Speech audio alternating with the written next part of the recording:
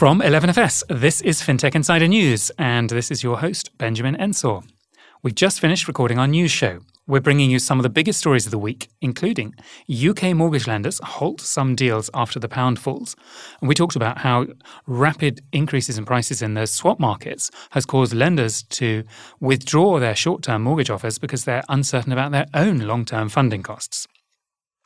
DoorDash partners with JP Morgan on credit card.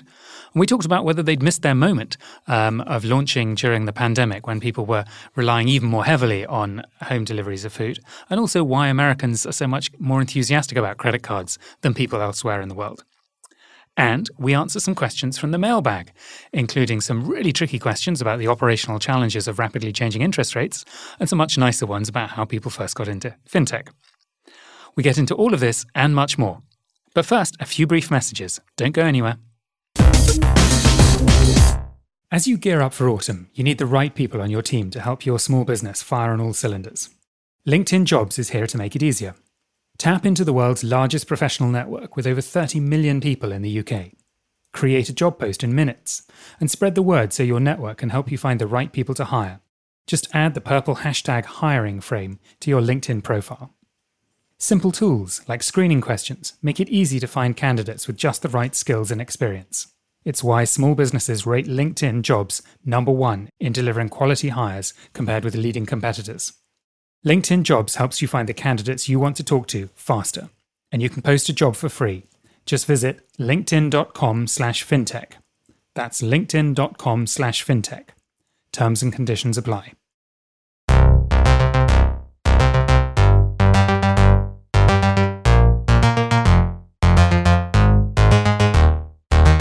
Welcome to episode 668 of FinTech Insider. I'm Benjamin Ensor, and I'm joined this week on FinTech Insider News by my 11FS colleague, Ross Callaghan. How are you doing, Ross? I'm very well, Benjamin. Very well, thank you. Busy this week, but glad to be here and looking forward to what already sounds like an interesting show. Indeed, it's been a busy week with some slightly mad news. As always, we're joined by some very special guests. Firstly, making a welcome return to FinTech Insider, we have Francesca Carlesi, co-founder and CEO of Molo Finance. Welcome back to the show, Francesca. Can you give our listeners a recap on you and Molo Finance, please? Yes, absolutely. And thank you for having me. It's a pleasure to be back. So I run Molo Finance, which is a digital mortgage lender. So what we do, we digitize and disrupt the mortgage industry, which is one of the, as we're learning today, one of the most fundamental basic financial needs for everybody. And we are probably still today the only digital native lender in Europe. Welcome back. It's also a welcome return to FinTech Insider for Douglas McKenzie, Chief Content Officer of FinTech Finance. Welcome back. Thank you. What's currently got you excited about the world of FinTech? I mean, it's a big question, but I mean, it's FinTech related, but I've just been at an InsurTech conference, and we were talking about using satellite technology to predict floods, earthquakes, and obviously was what's happening on the east coast of the States in the last couple of days. I think that's never been more pertinent, and it's a way of really showcasing how, the human stories behind FinTech and InsurTech are really making themselves known. Yeah, I love it. InsurTech has so many opportunities to use data to help people avoid risk. Right. So it's not just about moving money around, but you can reduce risk by helping people understand the risks they're exposed to. Saving lives. Fantastic. Yeah. Okay, well, let's get into the news. So our first story comes from the UK because there's been some crazy stuff happening. UK mortgage lenders have halted some deals after the pound falls. This was reported in the BBC News and lots of other places. Everyone in Britain will be well aware of this story, but some beyond may not be. So what's happened is some mortgage deals have been withdrawn by banks and building societies after a rapid fall in the pound fueled forecasts of a sharp rise in interest rates. Virgin Money and Skipton Building Society halted mortgage offers for new customers, while Bank of Ireland said it had withdrawn all mortgages from the UK. Halifax said it would stop mortgages with product fees. The central bank, the Bank of England, said on Monday it would not hesitate to hike interest rates after the pound hit record lows against the dollar. Experts said a rise in the cost of long-term borrowing meant the current cost to mortgage lenders of offering new deals was now more expensive. There are also concerns that would-be borrowers will rush to secure mortgages at favourable rates before interest rates rise, and if rates do jump, that homeowners will not be able to afford higher repayments. Francesca, as someone with a wealth of mortgage experience, it's great to have you here to discuss this. Why is the mortgage market so shaken up right now? Why is this such a big deal? Yeah, so let's say it's been a very unusual and special weeks for the mortgage market this in the last 3 days, really. So the main trigger of all of this is the sharp increase in swap rates in the capital market side, which have effectively doubled in 1 day, on Monday. So Monday swap rates, just to give you a sense, went from an average of 3% to being above 5%. The same increase had happened before it would take 12 months before, right? So this all happened in 1 day. And the reason why this is so critical is because effectively one way or the other, the cost of funding of all mortgage lenders is linked to swap rates. This is a key benchmark in the capital market side. And so all of a sudden, most lenders, in fact, almost, I would say all lenders, have found themselves out of pocket because their cost of funding became higher than the interest rate that they were charging on the mortgage. So inevitably, the only reaction that could happen is that everybody pulled out effectively the fixed rate ranges, if not all products from the market. And what is happening intensively, I think, in every mortgage lender right now is everybody's looking at their range and potentially repricing. So that's been the main trigger. Does that mean the banks will come back lenders will come back in a few days with repriced mortgages at different rates? Or is this a bigger thing? Are some of them going to sort of pull out of the market? Is this just a temporary thing because prices have changed so fast? Or does this start having a structural effect on the market? Yeah, so I think I would probably decompose it further in a more short-term and long-term. So I think in the short term, I would say this is not 2008, okay? This is not the global financial crisis. It's not a structural disruption. Mortgage lenders had to do something, but the expectations is that in the next week, in the next 2 weeks, some people in the next few days will come back to the market with a reprice range. And what we should expect is that on average, the cost of a mortgage will increase significantly. On average, I think it's not unrealistic to think the cost of mortgages will double, which is quite a massive statement, considering we're talking about a time horizon of a week, right? So it's not a disruption. Lenders will come back, cost of mortgages will increase, but I don't think that there are reasons to believe that it will be a seismic shift, like in terms of the mortgage market. So at least in the short term. So I think for everybody looking for a mortgage, it's just wait a moment, stay calm, take advice, but I don't think there is any concern beyond that.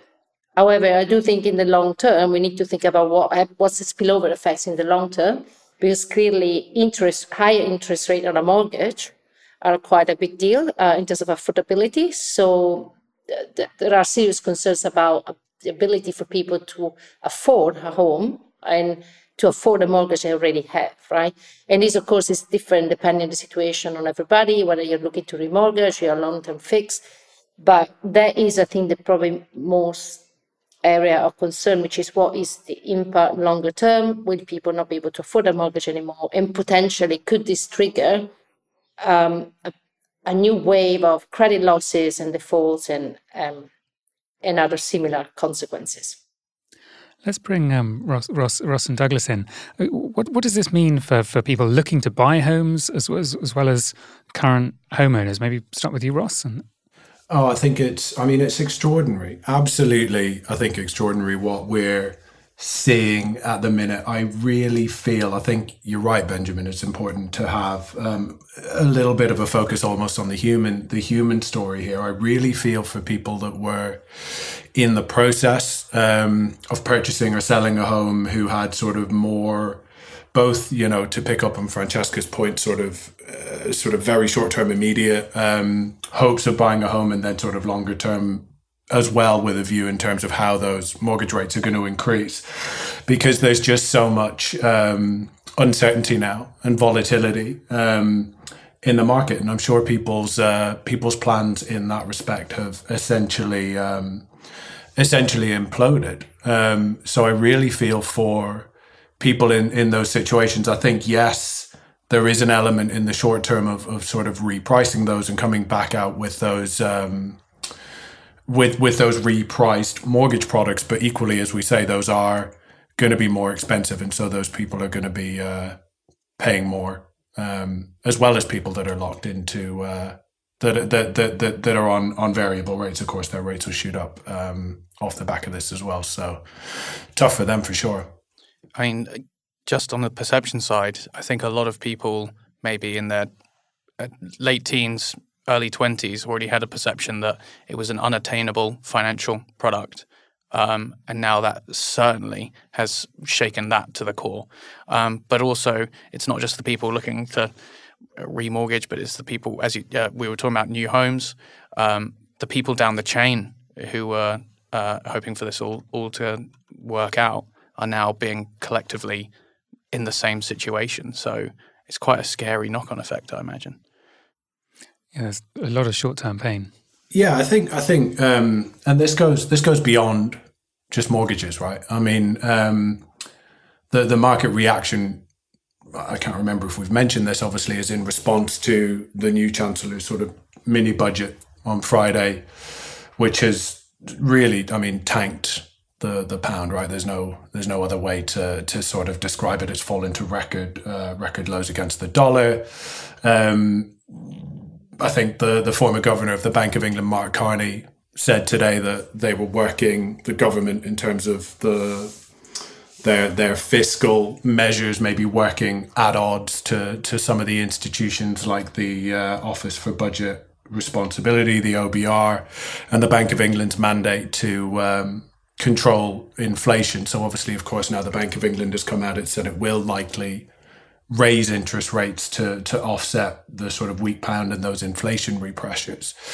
But it's also, of course, as we saw yesterday, caused a really sharp decline in bond prices, right? So that's really caused a sharp spike in the cost of borrowing through the bonds that the government is going to need to do to fund these measures. And actually, we've seen the Bank of England then had to step in, start to buy up those government bonds because they were genuinely concerned about what they called a material risk to pension funds. The fact that they had to step in yesterday because they genuinely feared a crash in pension funds. This goes beyond mortgages and I suppose really starts to underscore the scale of the problem. Weren't they going to crash literally at the end of that day? The pension Correct, within hours. Yeah. Yes. It is I think Ross fully agree. I think that is the broader problem here. It's beyond mortgages, right? Because effectively, there was a trigger point, which was this mini budget that has kind of triggered a lot of reactions. I mean, the swap rate, I mentioned the swap rate, but that's a consequence to that, right? So it's effectively a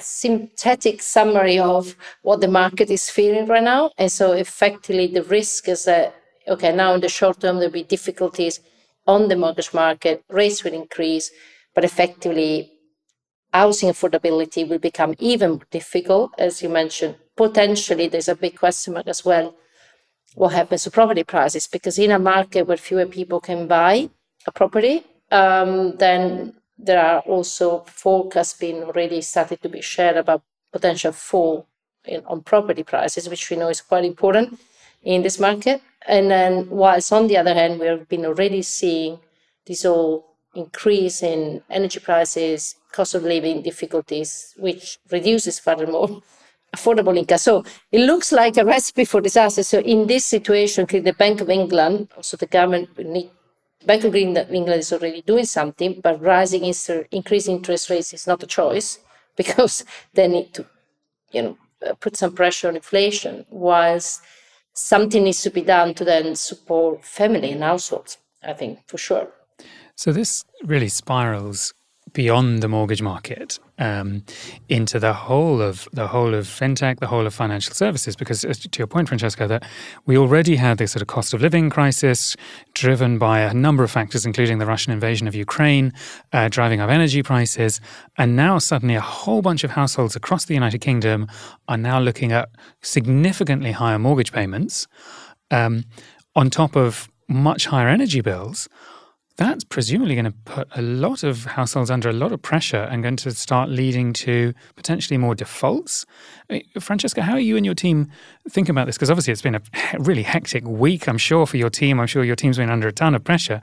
But going forward, you're now looking at an environment where presumably we're going to start seeing higher default rates, right?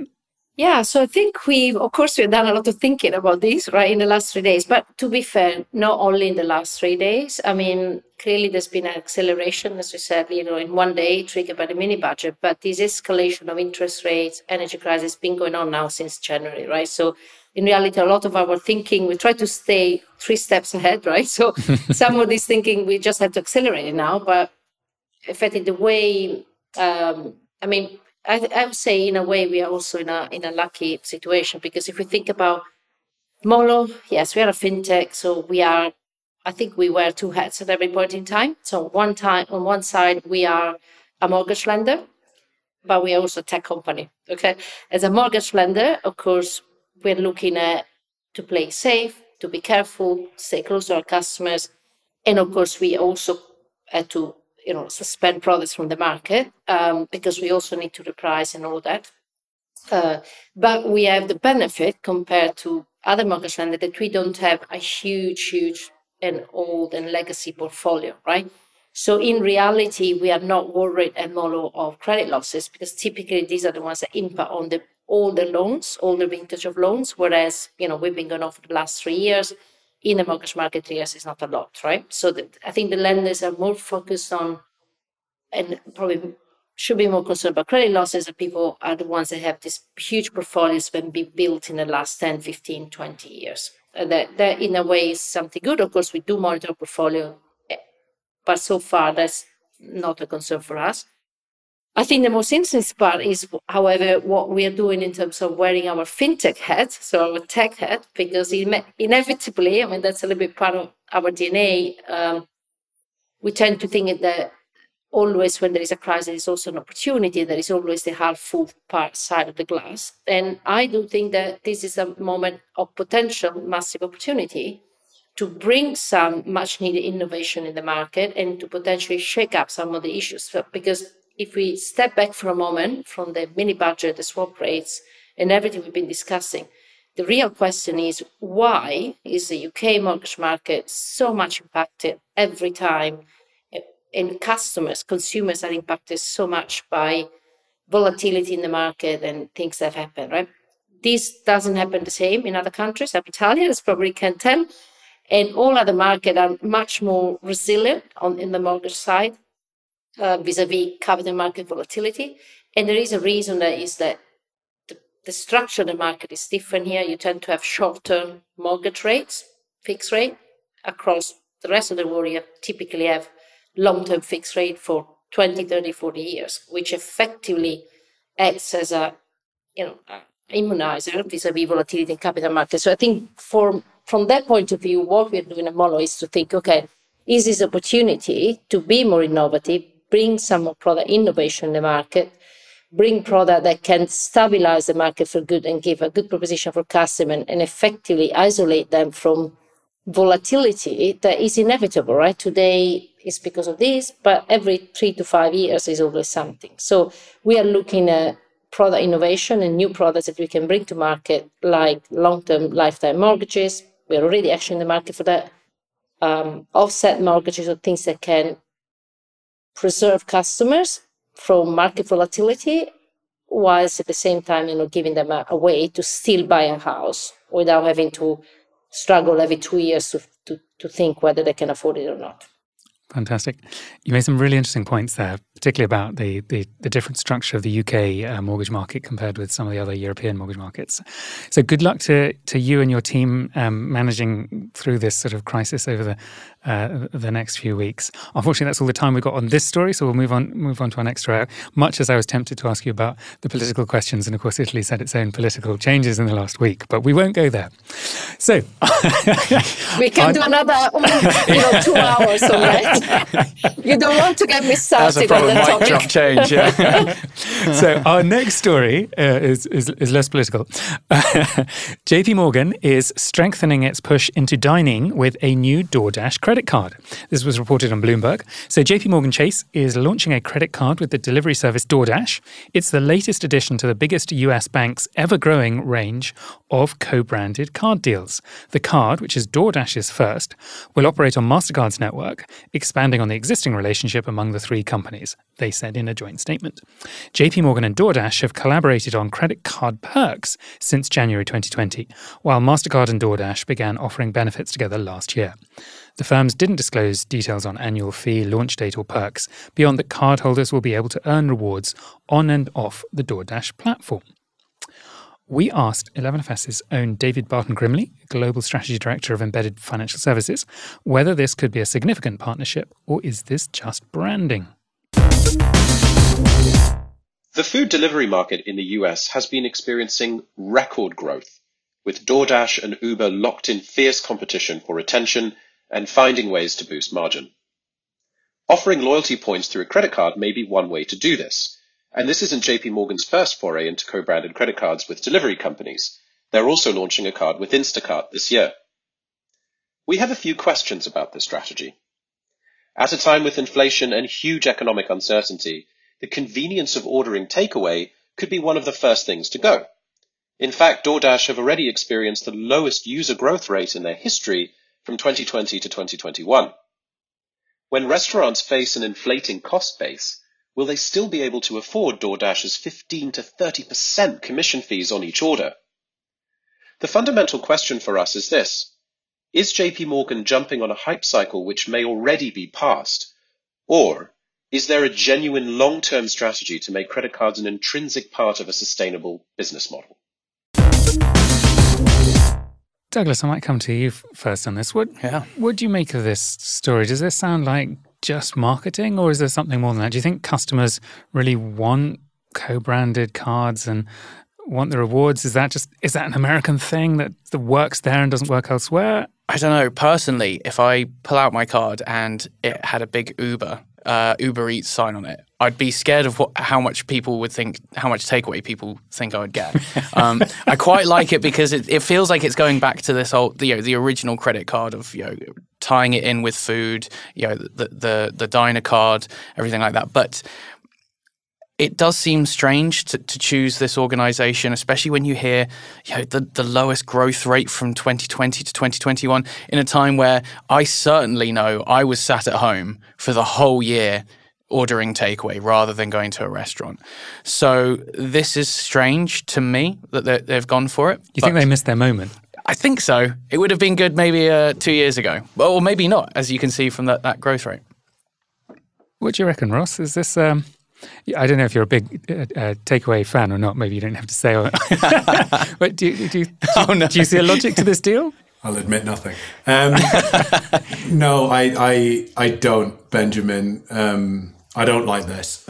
Honestly, I worry about sort of pushing credit cards and other secured lending products right now. And I think especially maybe where the core of that proposition is based around rewards and other incentives, I think aimed at encouraging people to spend on these products. I mean, look, I get the draw of rewards, right? And obviously they're a useful tool in terms of providing an incentive and driving behavior. I think my point here, though, is that we should be incentivizing the right behaviors. And I think fundamentally, rather than coming up with glossier credit cards with cool brands, I think we need to be rethinking the ways in which we can help consumers build better financial behaviors, getting them on the path to financial wellness. And I think, as we covered off really well in the previous story, there's just so many financial pressures on individuals right now. And I think we should be giving people the skills to manage those. I think we've already touched on this. I don't think encouraging regular, expensive food deliveries really falls within that. I think, again, it sort of misses the point. So I don't love this. Francesca, do you think the guys are being unfair? I mean, isn't fintech all about, partnerships and, developing distribution? I mean, isn't this a smart move by JP Morgan? Are these two being too skeptical?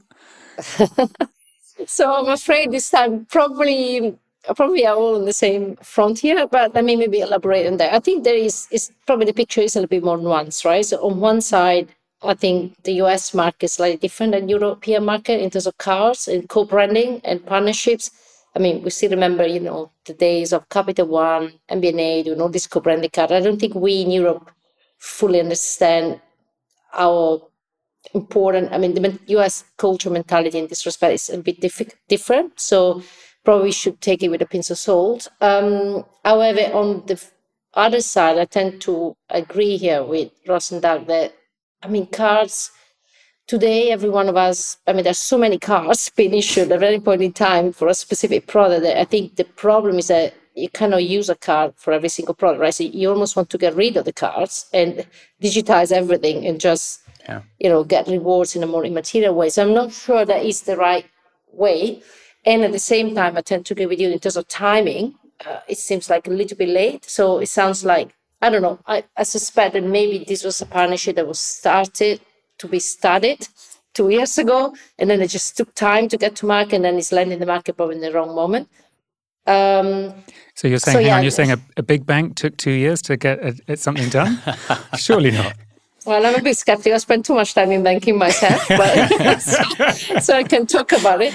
But it doesn't seem a breakthrough innovation, because I agree with you. If you have to spend time and energy in these days, probably there are other things that are more disruptive, give real benefits. This is not giving real benefits to customers, right? It's just trying to incentivize a specific spending, which, by the way, yes, probably is not what people should do right now. So,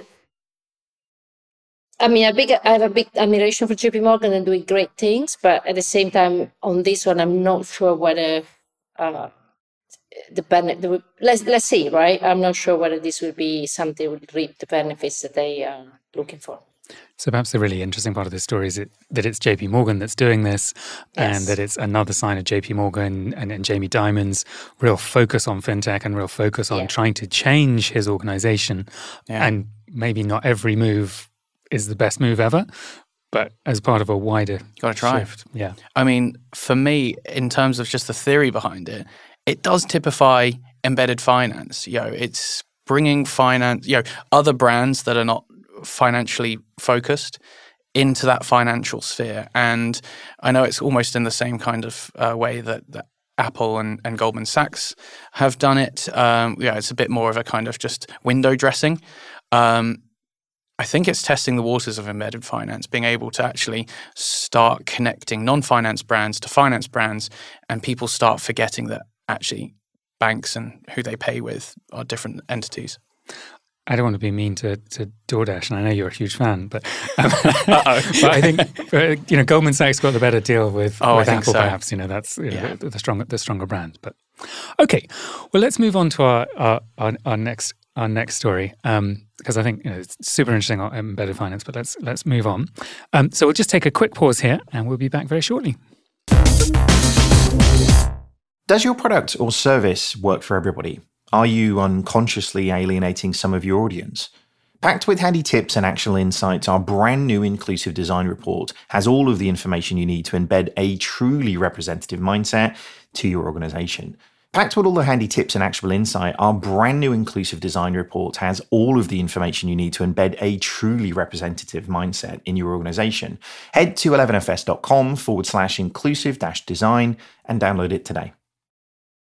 As the leading open banking platform, Tink enables the largest banks, lenders, and payment providers to offer exceptional user experiences. Tink offers the best way to connect to banks across Europe to build seamless services that can reach more than 250 million consumers. And they're already doing this for the likes of American Express, PayPal, and Revolut. To get started with data-driven solutions for customer onboarding, making better risk decisions, or for instant bank payments with the highest conversion rate in the industry, visit tink.com. Welcome back. Let's get into our next story. It's baffling. Startups slam Barclays' contract win from TechNation. This was reported in City AM. The startup community in the UK has pushed back against reports that TechNation may be facing a threat after the government reportedly handed its £12 million contract to Barclays. The banking titan reportedly nabbed the contract from the Entrepreneur Network, which is best known for providing support to aspiring founders and scale-up firms. A startup source told City AM that the move is baffling if true. They added, "You can't let a bank run the government support programs for startups like fintechs. It's like letting an arsonist teach kids about fire safety." Since its formation in 2010, TechNation has supported over 4,000 UK tech companies, working with over 30% of the UK's 122 tech unicorns ever created and 44% of the UK's decacorns. A decacorn got to 10 million, right? Yeah. While TechNation's existing government funding will run until March 2023, it is now unclear what the future for the organisation will hold beyond that. Douglas, what do you reckon? Can you put startup acceleration in the big banks? I mean calling Barclays an arsonist is probably unfair. But wow, that was quite a line. But it is strange. I think we're going to come on to it later, but I think a lot of the discussion is, a lot of the fintechs being baffled as to why this has happened. But I imagine a lot of the incumbent banks, the traditional banks, will think, gosh, is Barclays going to get the first dibs at partnering with these small fintechs that they're incubating? And when you look at, for instance, Barclays Rise, because I know that is the entity that has actually taken over. For instance, their global operations, they stopped their Rise Vilnius over in Lithuania in 2019 and gave that over to Swedbank. So if the government has awarded it to Barclays Rise because of Barclays' apparent global infrastructure, it's interesting to see that maybe the Rise side of things doesn't follow suit. I really like your point on the sort of competitive impact on other banks. Yeah. Because the obvious side of this story is, well, is this actually helpful for startups? But you're quite right. Other banks must be up in arms if this is confirmed. Francesca, I don't know if you'd seen this story before. What did you make of this? No, absolutely. I mean, that was one other big news this week. So, and by the way, I must disclose that so we were part of two kind of programs with TechNations, both the FinTech program and the Upscale program. And I used to work at Barclays. So in a way, I feel like well positioned here. So no, I completely agree. So I was very puzzled by this news, and I don't even know what is confirmed. I hope not. I just think that simply you need, a bank has a duty towards its shareholders, and they need to do what's in the best interest of the bank, right? So assigning a program that by definition is supposed to be about disruption innovation, and typically it's because banks cannot do it, and B, that is supposed to be neutral, so not just, needs to support equally all the full ecosystem of startups, regardless of whether it's useful for a bank or not.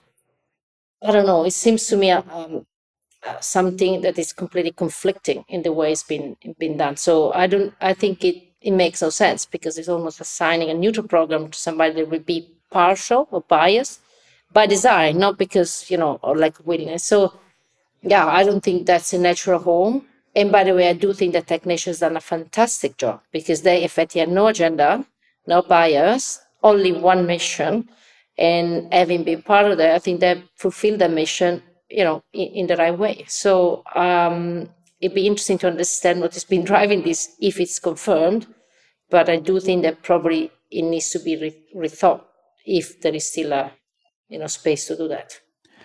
What do you think, Ross? Are people getting worked up before the final decision has been made? Is this a storm in a teacup? Yeah, it's a fair point, right? So I think we probably should stress that this hasn't yet been confirmed by the government. I will also stress that this probably is another story that doesn't reflect particularly well on the government in this week's show. So it's an interesting one. I think TechNation, Francesca, as you've rightly said, has been enormously successful. It's given huge support to very successful fintechs over the years, Revolut, Monzo, I think Funding Circle and others. It appears that this decision has been taken because of TechNation's failure essentially to become financially self-sufficient. So while it hasn't been confirmed by government, we do know that the contract was put out to tender earlier this year. for this reason. So there is, merit, and there's rarely smoke without fire, I think, in this sense. I think the tricky thing is, obviously, we mentioned Monzo, we mentioned Revolut and some other huge fintechs, is the argument that for every pound of government funding that TechNation has received, I think they've, through those companies, contributed a huge amount, factors, X's, back into the UK economy as a result. So I think it's a tricky one. They do have their own commercial revenues, things like sponsorships and their own sort of growth programs. But obviously now the pressure is going to be on to sort of maximize those revenues.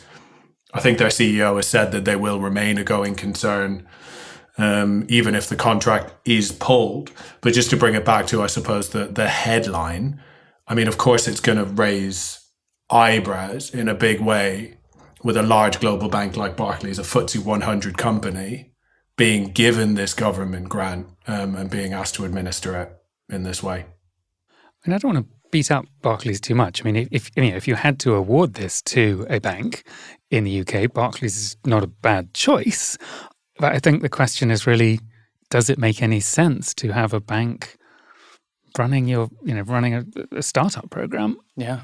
I mean, I feel like the paradigm has changed before. It's always, maybe in the early 2010s, it was, the fintechs raging against the big banks. And now we're actually in a period of partnerships actually leading the way. But one thing that TechNation, I know, has always been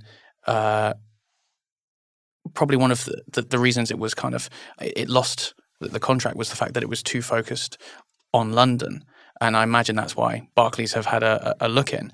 But it's funny that just this week, TechNation actually had their widest kind of talent coming in from various parts of the UK. I think it was, I have here, various different places from Manchester, Macclesfield, Northwest. It's actually the widest amount of companies that have been based. Over 46% of late-stage companies this year have gone from TechNation outside of London.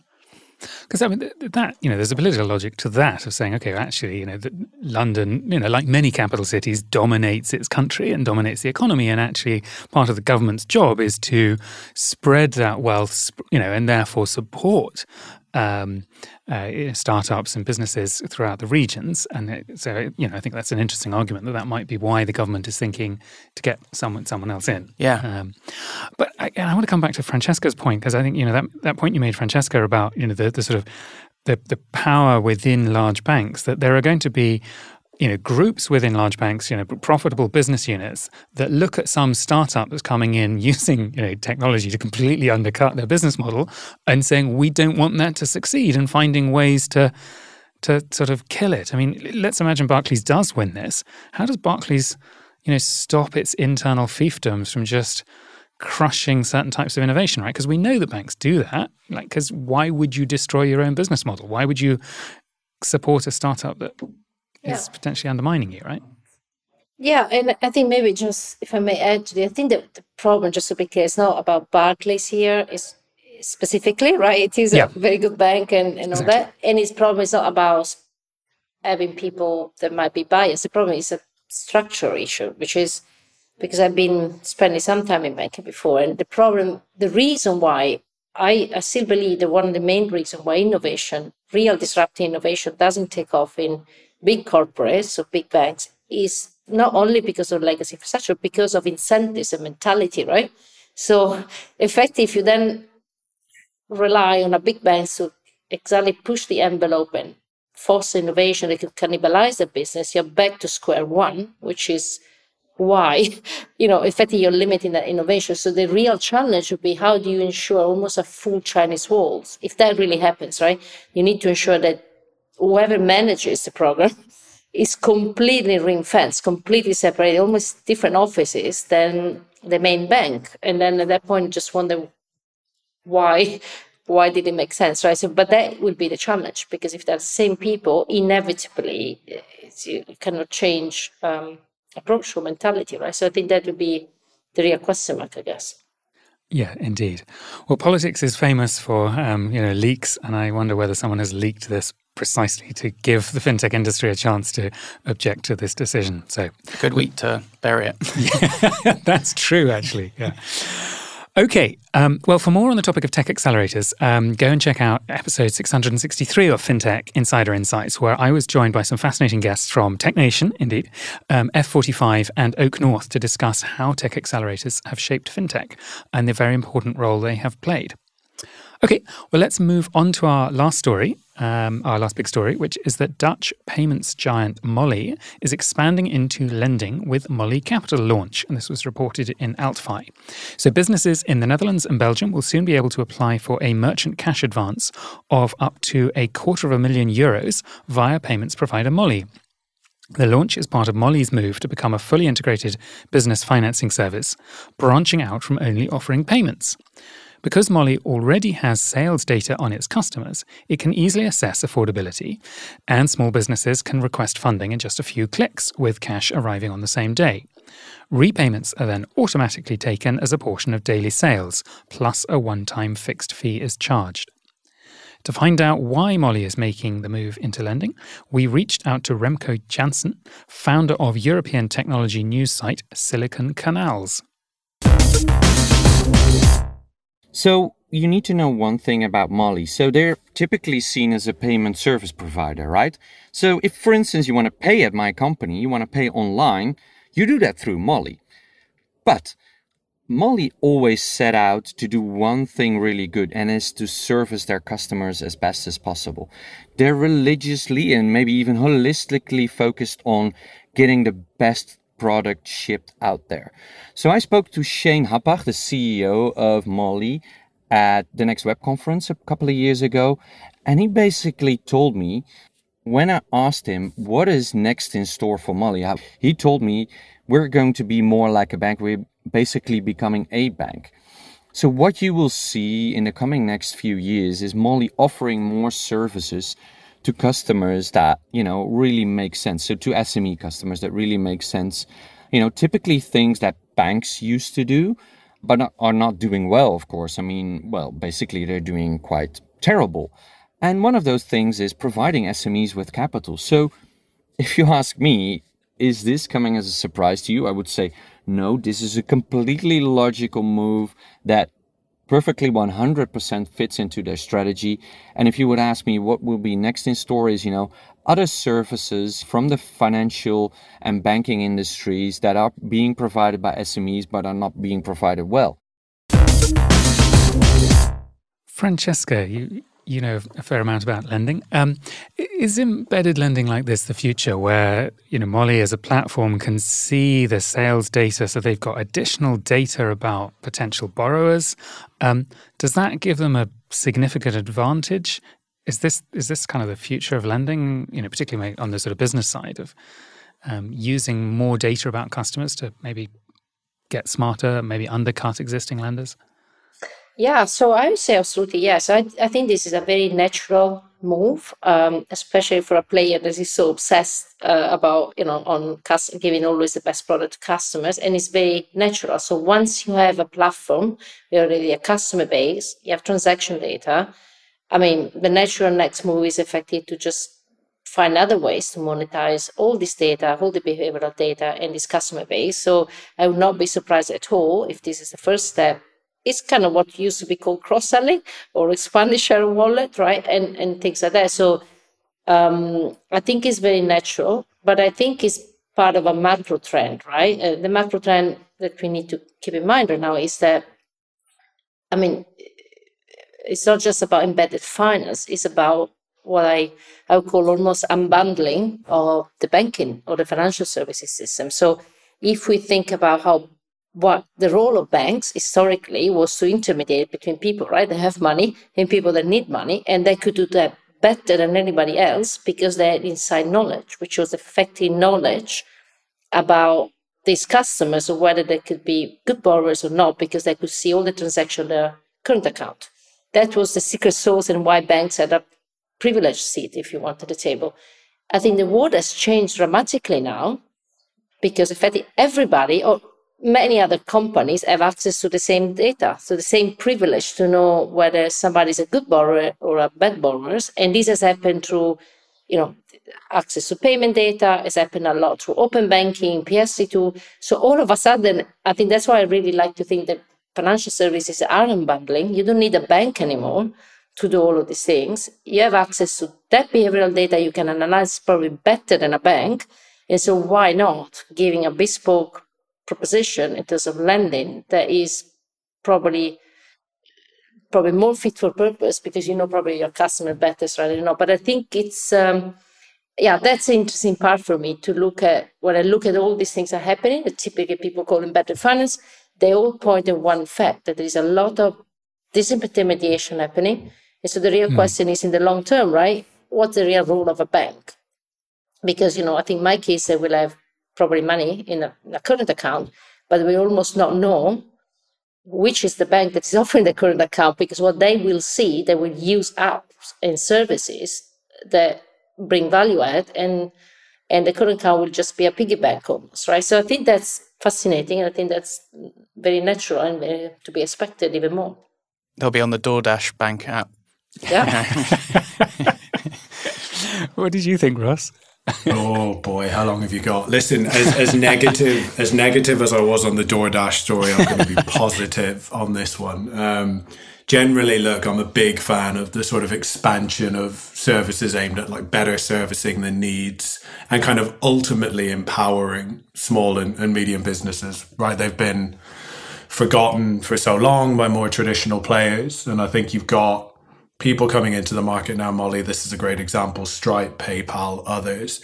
And I think they are applying new technologies, new sort of data techniques to addressing these needs. They're sort of unlocking new use cases, new user segments. I think what comes across really strongly about Molly as well is it feels like their success as a business is really aligned to their customers' success as a business, right? And I think they really care about actually helping them to be successful. And I think, Molly being able to offer same day funds, that's in contrast to high street lenders.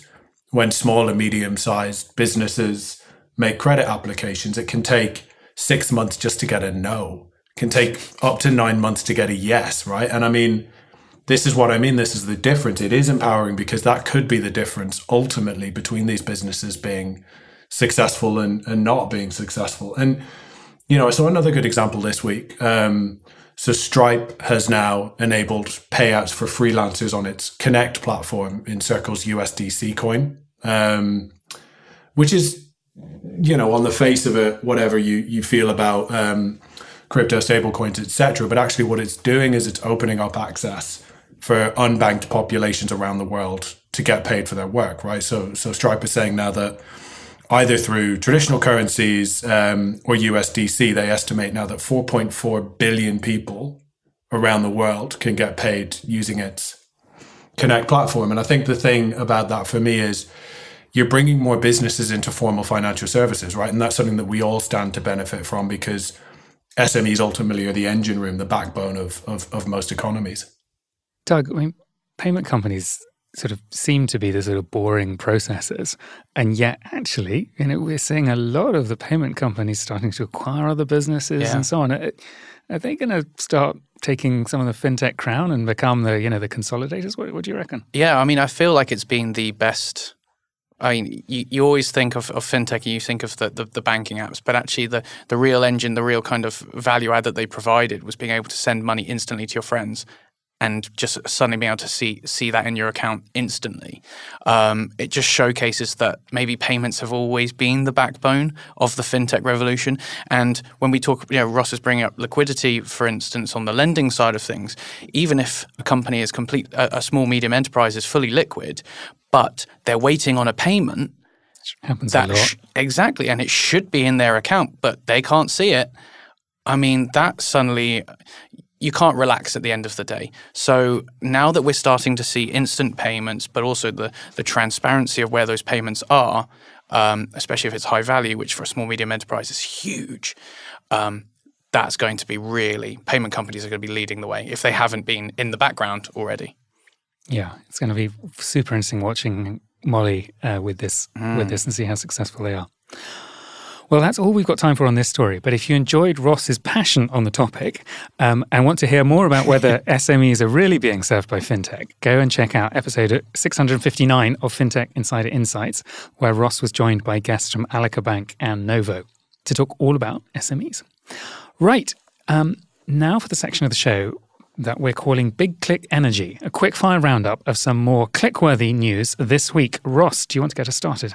Yes, absolutely. So this story comes from The Telegraph. NatWest's male bankers to get a year off for fatherhood. So NatWest has told its male bankers that they can take a full year off when they become a father as it races to reinvent itself as more family-friendly. The bank will next year introduce a policy that allows all new parents to take up to a year off regardless of their gender, of which half will be fully paid. Equal paid parental leave is increasingly common, but NatWest is unusual in offering fathers a full year off. It previously offered men 2 weeks of statutory paternity leave on full pay.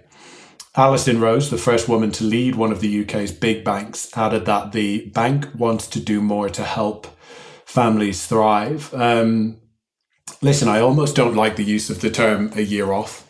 In this context, I think anyone that's had kids will tell you that's probably not quite the case. But I do think this is a really positive step, I guess, in the right direction. I think it allows fathers more time to bond with, obviously, the baby and to be there to support the mother, the family at really what is such an important time. So I think hats off to Alison and the team at NatWest Group, really for recognising this and for taking such a positive step. Let's hope it becomes a little bit more commonplace.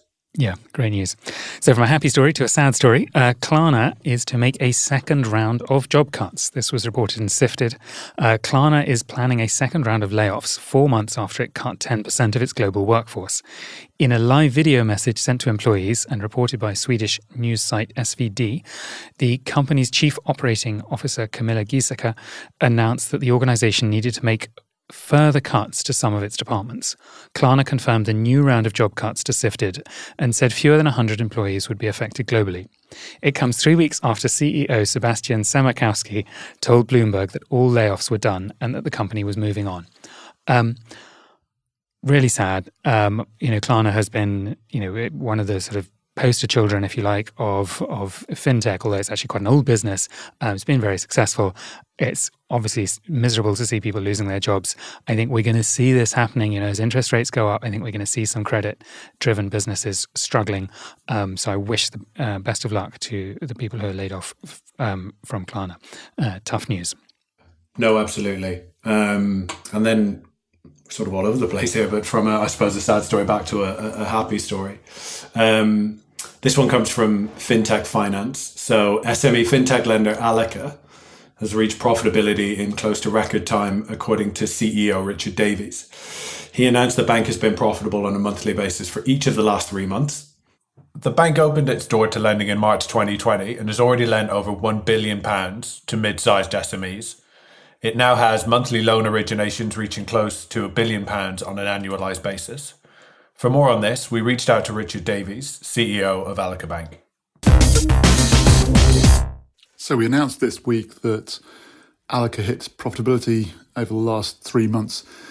And I guess the question here is the path to profitability a tough one? Now, I think the answer has to be yes. I mean, you look at how many companies across all sectors that kind of start up and take a long, long time to achieve profitability.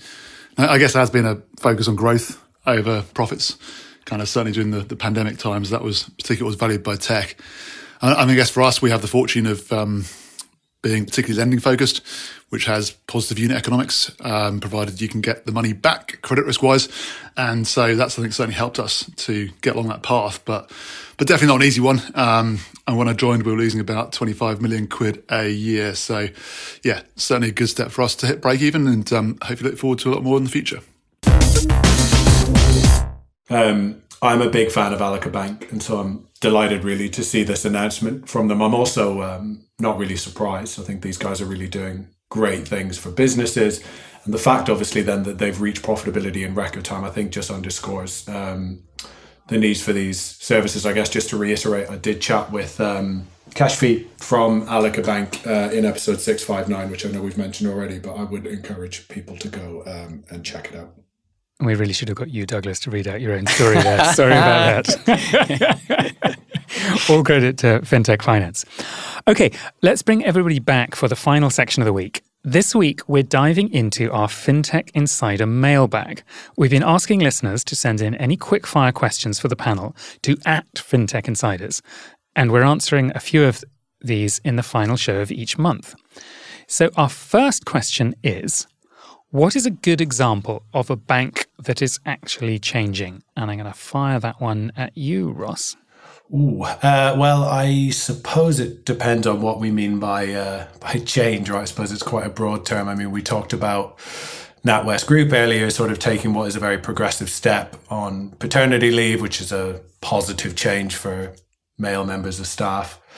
I think I've seen lots of great examples recently of banks sort of embracing new technologies to great effect, like HSBC recently extended the use of its blockchain-based Contour platform to enable sort of smoother trade finance processes and sort of almost open up sort of new international trade routes, which I think is really cool.